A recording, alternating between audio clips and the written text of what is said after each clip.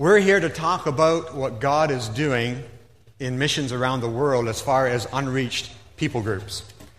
Kathy and I had the privilege of going to the Philippines, and we served there for 22 years. We've been with New Tribes forever, it seems like, a long, long time. I grew up in Stouffville, Ontario, and Kathy is raised in Cottam, Ontario. Anybody heard of that place? Yay, Cottam. Born in Windsor. And we met at University of Guelph. I'll tell a little bit more of that story in a bit. But we are just really glad to be here. I'm warmed up because I've already spoken once in the other service this morning. So I'm excited again to be here amongst you and to talk about unreached people groups. The Philippines is interesting. It's a country of 90 million people. Their greatest export is people. They have over 10 million people sitting around the world. And I was acutely aware of that when we were out in Western Canada recently speaking in Bible colleges, starting in Steinbach Bible College and working our way right across the West in 5 different colleges. And every Tim Hortons is full of Filipinos working there. It's really amazing. And it's nice to be able to go in and be able to talk to them in their language and watch them warm up. When we were in the Philippines, just the cultural acquisition was quite interesting. And when we were doing our language study there in Tagalog, learning the Philippine national language, I remember often being in the market scene. They call it the palengke. And it's a market scene. And we look distinctly different. Coming from the West, a Caucasian. My roots are from Germany. My mother from England. My father out of Germany. And so we have distinct features. And the Filipinos love to look at my nose. And they would be walk through the market and they'd go like that, and they'd be sending, all the signals. And then I'd hear them say, a couple of people said to me one time, they'd say, "Uy, nakakamatay ang ilong mo," which means your nose is able to kill. Don't you love it? They're all flat nose over there. My wife always thought she had a flat nose until she went to Manila. So, praise God for our differences. Isn't He wonderful the way He created us? Absolutely amazing. Let's hear from God's Word for a few moments. We're going to go in a lot more serious vein here and look at God's Word and see what He has to say for us this morning. I'm going to quote, first of all, from Luke 19, verse 10, where Jesus says that He came to seek and to save that which was lost. Came to seek and to save. The Son of Man came to seek and to save that which was lost. And then out of the book of Romans, chapter 15, verse 20, the Apostle Paul says this, and launching off of that thought that Jesus said, look what he says in verse 20. He says, "My ambition has always been to preach the good news where the name of Christ has never been heard, rather than where a church has already been started by somebody else. I have been following the plan spoken of in the Scriptures where it says, those who have never been told about Him will see, and those who have never heard of Him will understand." You see, God has a plan. Our intentional, deliberate God who created us and all peoples in this world has a plan. Spoken of right here, the plan spoken of, revealed in through the Scriptures. Those who have never heard will hear. Those who have never been told will understand.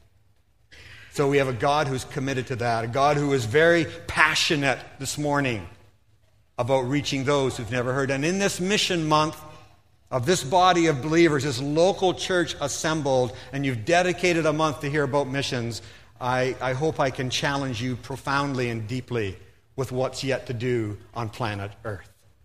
There's still lots to do. There's some great news to share, but our God who has a plan is raising up ambassadors all over this world. There are mission trends happening today in the world, trends happening. It used to be that North America was the primary sending force for missionaries around the globe. That is no longer the same. It's no longer the West to the East. There are other countries that are engaged deeply in training and equipping of their people and sending them out worldwide. And it's exciting what God is doing. How does someone like my wife and myself ever end up in world missions? A girl from Cottam, how did she end up in the Philippines? Well, we went to University of Guelph, and that's where I met Kathy. And it was during those years of study there. I was in a geology, geomorphology major at Guelph. She was a fine art major.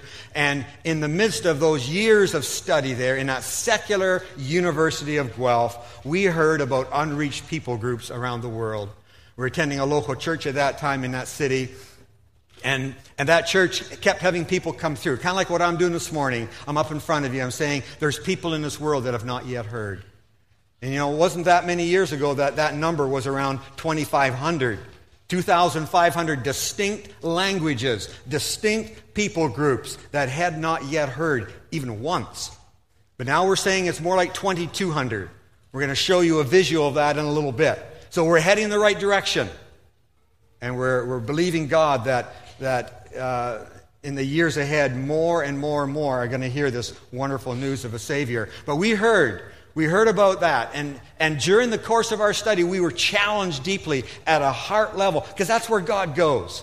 You know all the levels of communication, and there's surface communication, then you go a little bit deeper and you end up down at level 4, which is real gut issues. Our God is about gut issue communication. And He takes His word and He drives it down deep into our hearts, and He says, hey, the Son of Man came to seek and to save that which was lost. And if you're here today and you know the Lord is your Savior, you were once lost, and I was too. And we have a world that is around us, all around us in Leamington area, in Kingsville, in Essex, in Comber, wherever you want to go, in Wheatley. And there are people that do not know the Savior, and we'll even find some people that have never heard the good news yet. They don't know about Christ. And there's individuals, but listen, I want to say clearly this morning, but as a people group, as a language group, whether it be High German or Low German or English, we have heard. We have heard.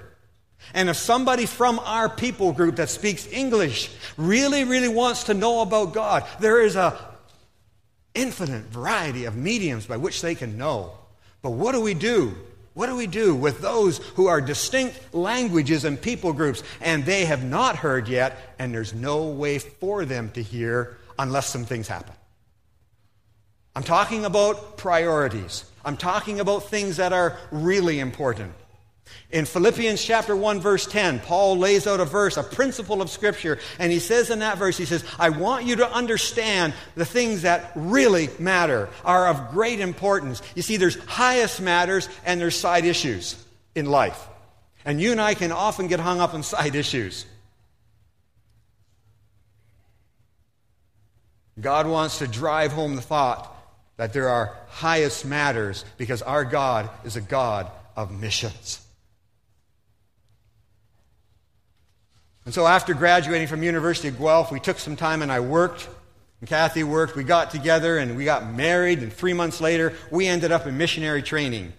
You know, sitting right here in Ontario, there's an intensive 18-month training course, a program that is equipping young people, candidates, middle-aged people. We don't care whoever comes in there, but we're equipping people and giving them cross-cultural and church planting skills that enable them to go over into people groups that have not yet heard. And we took that training decades and decades ago. And then we went to the Philippines. And in that context of the Philippines, we went up into a tribal group about 7 hours north of Manila. And we got up in that area of the mountains, and there's just people group after people group after people group through this region of the Philippines called the Cordillera, the mountain ranges. And it's like the small version of the Rockies.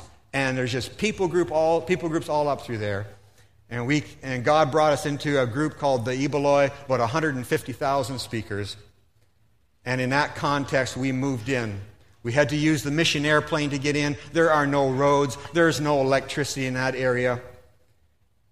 And we began with our children, small children. Can you imagine taking your kids up into that environment? Why not? They got kids.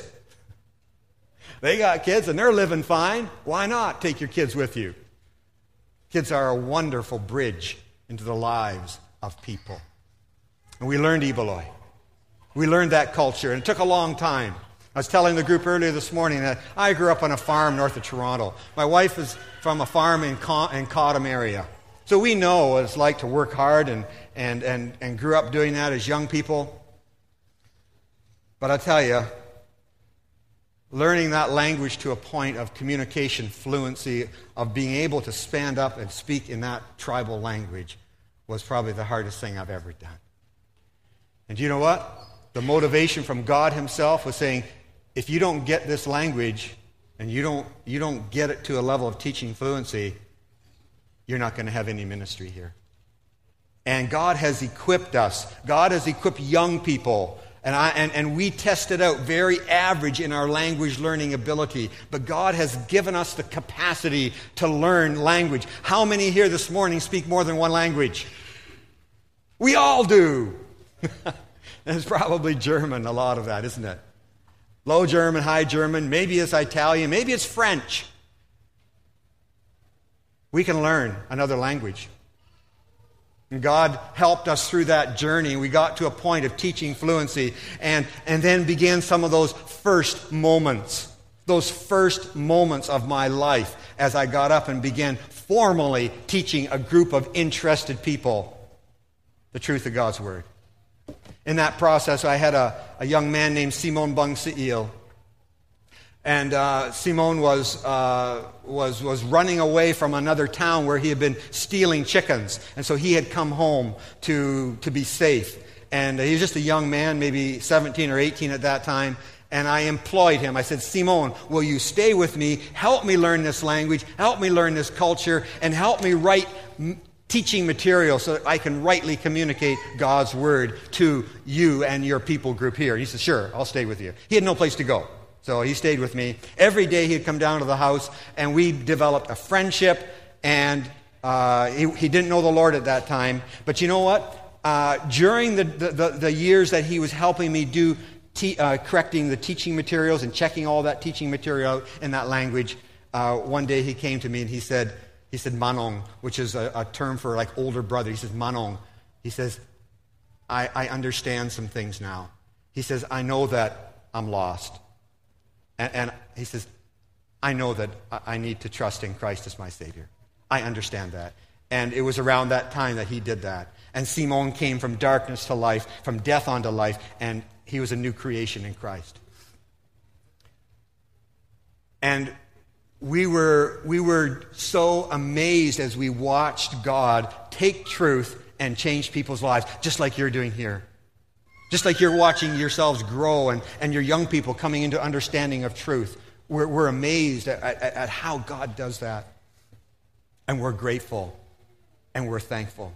So Simon, who came from that Ibaloi culture, came to know the Lord. One of the first believers we saw. Now, let me explain something to you in some of the cultural barriers that an Ibaloi person would face. Do you know every culture has their barriers? And in Ibaloi, it's very interesting to look at the concept of sin. And I did this for the morning service, the other service as well.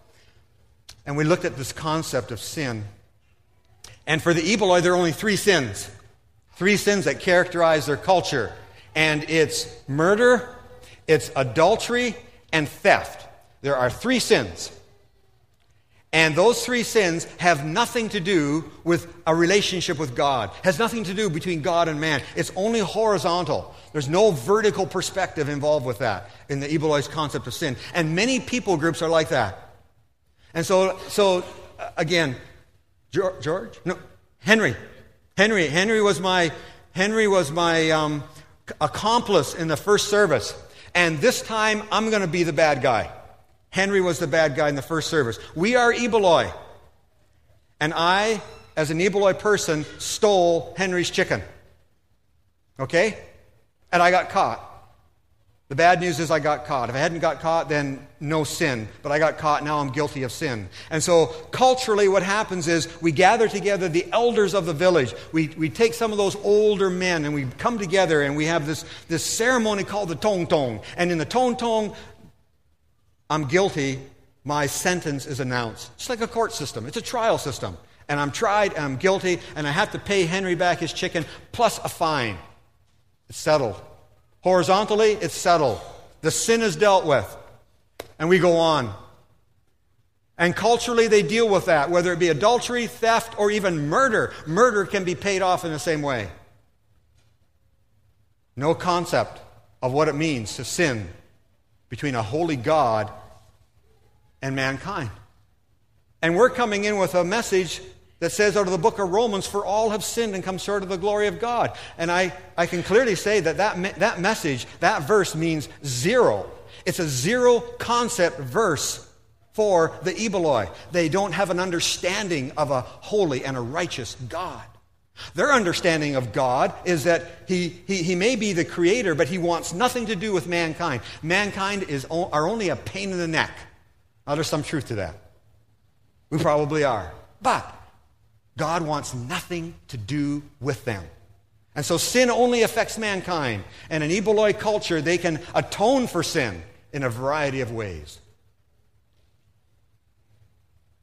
And the Eboloi are caught up with sacrifice, and they butcher their animals, they kill their pigs and their water buffalo, and they'll sacrifice those animals to the spirit world, to the spirits of the dead ancestors, thinking that somehow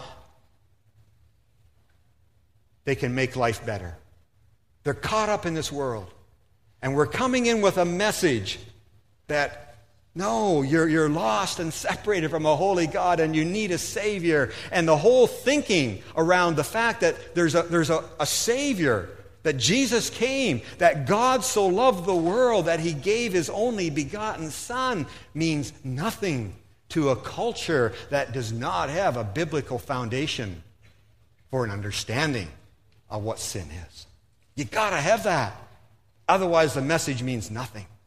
And so the good news is that as an organization, as a mission, we recognized years and years ago, decades ago, that there's got to be a way to communicate to people that are totally biblically illiterate. Hello, Canada. We have so many people around us that are biblically illiterate, and they have no comprehension of who God is and why a Savior would ever have to come. And so what we did with the Eboloi is we started in the beginning, and we started with Genesis chapter 1, verse 1, and we laid a foundation for who God is, who we are as mankind, created in the image of God. We laid that foundation, created and designed to have a meaningful relationship with God, but something terrible happened, and Genesis 3 launches us into the whole understanding and meaning of death. Death entered the world through one man. And we teach that. And the Eboloi's understanding came alive. And they began to realize that we're included in that. When one died, all died. Is that what the Scripture says? And then the meaning of when one came, the man Christ Jesus, many could be redeemed. So we had the amazing privilege of coming into that culture and sharing truth with these people. And today, while there's lots of things, good things happened out there, there are a dozen or more churches. They have their own leadership. They're on their own. They have the New Testament in their language. And the most amazing thing is that there's a whole group of Eboloi young men and women who have been trained and equipped in Bible translation principles. And they themselves are putting the Old Testament into their own language. Awesome. Awesome what God has done. That's one people group. That's one people group. And I could tell you dozens and dozens and probably hundreds of people groups that have been reached, and they have God's Word in their language. This morning I'd like to show you a visual of those who have not yet heard. And Wycliffe Bible Translators has a database, an ethnologue database, and they have a list of people groups that have not yet heard.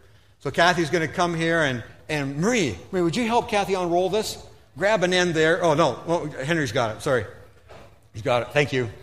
And we're going to move in front of you a list of 2,200 people groups that Wycliffe Bible Translators in their database, their ethnologue, says these are distinct languages.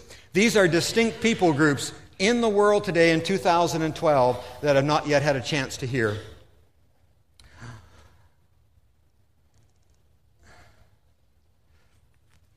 And we could list off several thousand individuals in our communities that haven't yet heard, and that's true. But these are languages, and some of them are only, you can drop that down, thank you. Some of them are only a few hundred in population, but there are some that are a number of millions. They do not represent the majority of the world's population. Did you know that? The majority of the world, of 7 billion on planet Earth today, have some form, verses, or even the complete New Testament, or maybe the full Bible in their language. About 90-some% of the people in the world would have some access to the gospel and to the message. And praise God for that. Isn't that wonderful? That's good news. So this represents a lesser percent, maybe 5 or 6% of the world's population, but they haven't heard yet because they're hard to get to. There might be religious barriers, there might be political barriers, there may be geographical barriers, but they're hard to get to places. But they're still on the heart of the one who said, "The Son of Man came to seek and to save that which was lost." And who sent out the Apostle Paul, who said, "My ambition is to take the gospel to places where it's not yet been heard." And so I come today as a representative of the living God, of Jesus Christ, a servant of the church, a missionary, a fellow believer, to say that I lay out before you, as I did out in the Bible schools in Western Canada, that I really think this is the world's greatest need. I think in 2012, this stands remarkably and profoundly the world's greatest need. Because the issues of eternity are at stake. It's sobering. As I said earlier, a few years ago, not that long ago, it was 2,500. It's 2,200 now. This past week, there's a people group in the South Pacific called the Ba'im. The Ba'im people group on a little volcanic island. Years ago, missionaries came in there. They learned that language and culture, probably 5-7 years ago. And just this last week, they heard that there is a Redeemer. And you and I today have brothers and sisters in Christ amongst the Ba'im people group. Do you know that in 2011, just through the work of New Tribes Mission, there were 7 people groups that heard for the first time. 6 New Testaments were dedicated last year. 6 New Testaments. And it's the only book these people have in their language. The only precious possession they hold. 6 were dedicated last year. If you take an average of 15 years of somebody's life to give the New Testament into a people group, how many years is that? It's a lot of time. What we're asking for across this nation, as Kathy and I get out, and we've been out there, and so we've seen what God can do in the lives of tribal work. And we've seen God plant churches and use our lives. But we're asking that Canadians, the U.S., that's south of us. I want to stick in Canada. And I want to get out and present across this nation, whether it be Bible schools or churches, that we have a job to do as a church of Jesus Christ. And the one who said that he came to seek and to save that which was lost is raising up a host of ambassadors, ones who are spokespeople, spokesmen, ones who will literally get on their knees. And as the Scripture says, that we are pleading with people, we are asking people to be reconciled to God. Because don't we have an amazing Savior? Do you know today that your greatest need has been met? You have needs and I have needs, but because of Jesus Christ, your greatest need has been met. And if that's all God ever did for us, if he did nothing more for you and I, the rest of our days, we would sing his praises forever, because we know we've come from darkness to light and from death unto life. Powerful, powerful what God has done. Let me close with a story out of the Ebeloy. One day I was up in a tribal area. I was up in an area where they were cutting wood. And they had these 2-man saws. Actually, over the course of 35 years, they're using chainsaws now. But back then it was two-man saws. You ever seen those hand saws? And they go back and forth, and they had these big pine trees. Our Ebeloy area is up in the mountains, so it's all big white pine up in that area. It's beautiful. And we built our house out of solid white pine. And so the Ebeloy were cutting wood out. 1 inch thick, 12 inch wide, 16-foot boards. Beautiful, beautiful timbers. But green wood is heavy. And so I was up with them, and I was talking with them up there, and I thought, well, I'll help you start carrying some of this wood out. And I grabbed 2, 1 by 12 by 16, and put them up on my shoulder. You guys here, can you imagine? That's going to be a fair weight, right? Green pine boards like that. And it wasn't just the weight, but it started to dig into your shoulders. You ever put something up in here, and it's like you got a pressure point in it, and it hurts. And it wasn't very long, and as I was climbing the hill up out of that area, and to get to the top, and it was about 1 kilometer down into the village, I started thinking, I said, I'm not going to make it. I'm not going to be able to carry this. And so I began to wilt under that. And the Ebeloy saw that. And one of the guys came to me, and the young guys, and we took a chance to rest. And he looked at me, and this is what he said in Ebeloy. He said, Manong. Remember that polite term for older brother? He says, older brother. He says, Manong, egmochaya, umbalatitan, albatantacha. Which simply means, older brother, that's so heavy. You can't carry that. I'll carry it for you. Wow. I was embarrassed. I was humbled. But God took that phrase, Egmochaya al-batantaha, I'll carry it for you. And he drove that home in my heart that day. And he said, you're going to use that. You're going to use this day at some point in your teaching. And again, as I stood up and talked to them about the gospel of Jesus Christ, I could clearly say to them, unashamedly, Egmochaya, you can't carry the load of guilt and sin that you have. You need somebody to carry that for you. Aren't you glad we have a Savior? The Lord Jesus Christ, our substitute, the one who bore that for you and I, Egmochaya. He carried that for us. And so we use that in that illustration. And then later on, as I was teaching believers, just like here, and I'm teaching along, and I said, oh, do you remember that illustration where Manong Peter couldn't carry that load of wood, and we were struggling under that? I said, guess what? You can't live the Christian life in your strength. There's no way you can do that. Who's able to walk this life in our strength of this journey that God's called us to? But by His Spirit indwelt within us, we've been called to walk a different trail. Not by our strength, but by His Spirit, says the Lord of hosts. So God used all these illustrations and our time amongst there to drive home truth and to provide the teaching and the foundation by which the church could be born. God's word penetrating a culture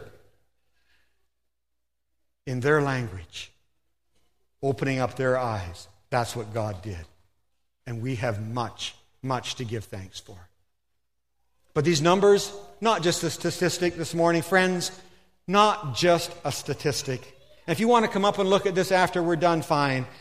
I was sitting in Prairie Bible Institute out there, and a girl came running up after the time I was there. She came running up to me, and she told me about a name of a people group in Africa. And she says, I got to see if they're on here. She says, I've been praying for years for this people group. And she came and she found it.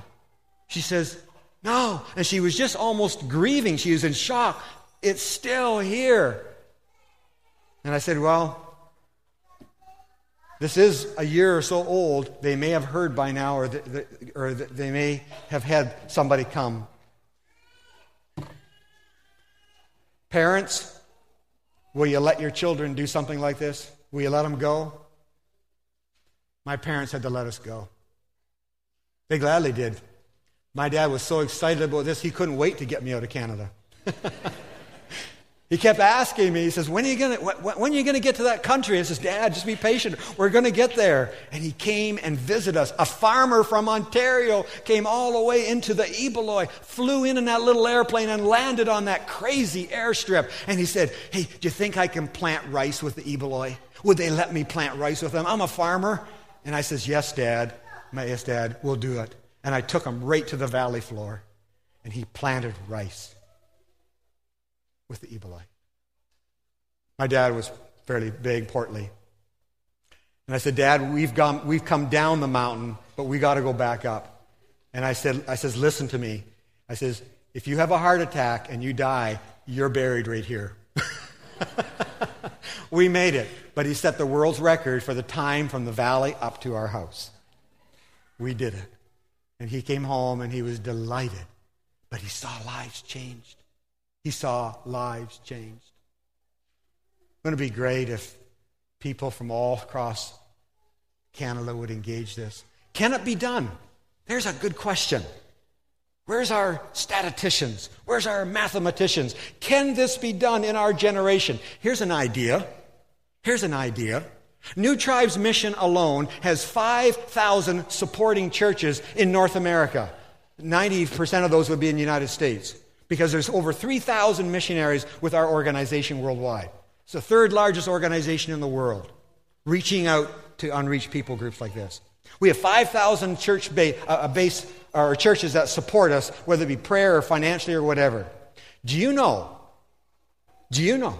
that if every church would give one couple, we could put a team of 2 people in every one of these people groups and have left over? Is it doable? Yeah. Now, that's idealism to the extreme. It's not going to happen. I understand that. But it is doable. It is doable. And so we're asking God, raise up people. You as the creator and the creative God, raise up people that are going to go out and say, I'm willing to invest my life in one of the most amazing challenges and tasks that you could ever do on planet Earth. World's greatest need as we sit here in 2012. The Son of Man came to seek and to save that which was lost. Let's pray. Father, thank you. I'm humbled today, Lord, by the fact that I'm saved.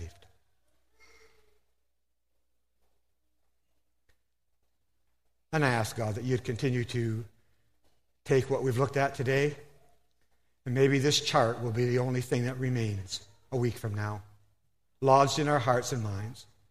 But will you do something special through this church and any other churches we go to? Would you provide in such an amazing way for those who have not yet heard? Thank you for this chance to connect. Thank you for the willingness of this group to even listen to this. Would you continue to bless and encourage and excite us? But today we thank you for a Savior. Thank you that you loved us that much. In Jesus' name, amen.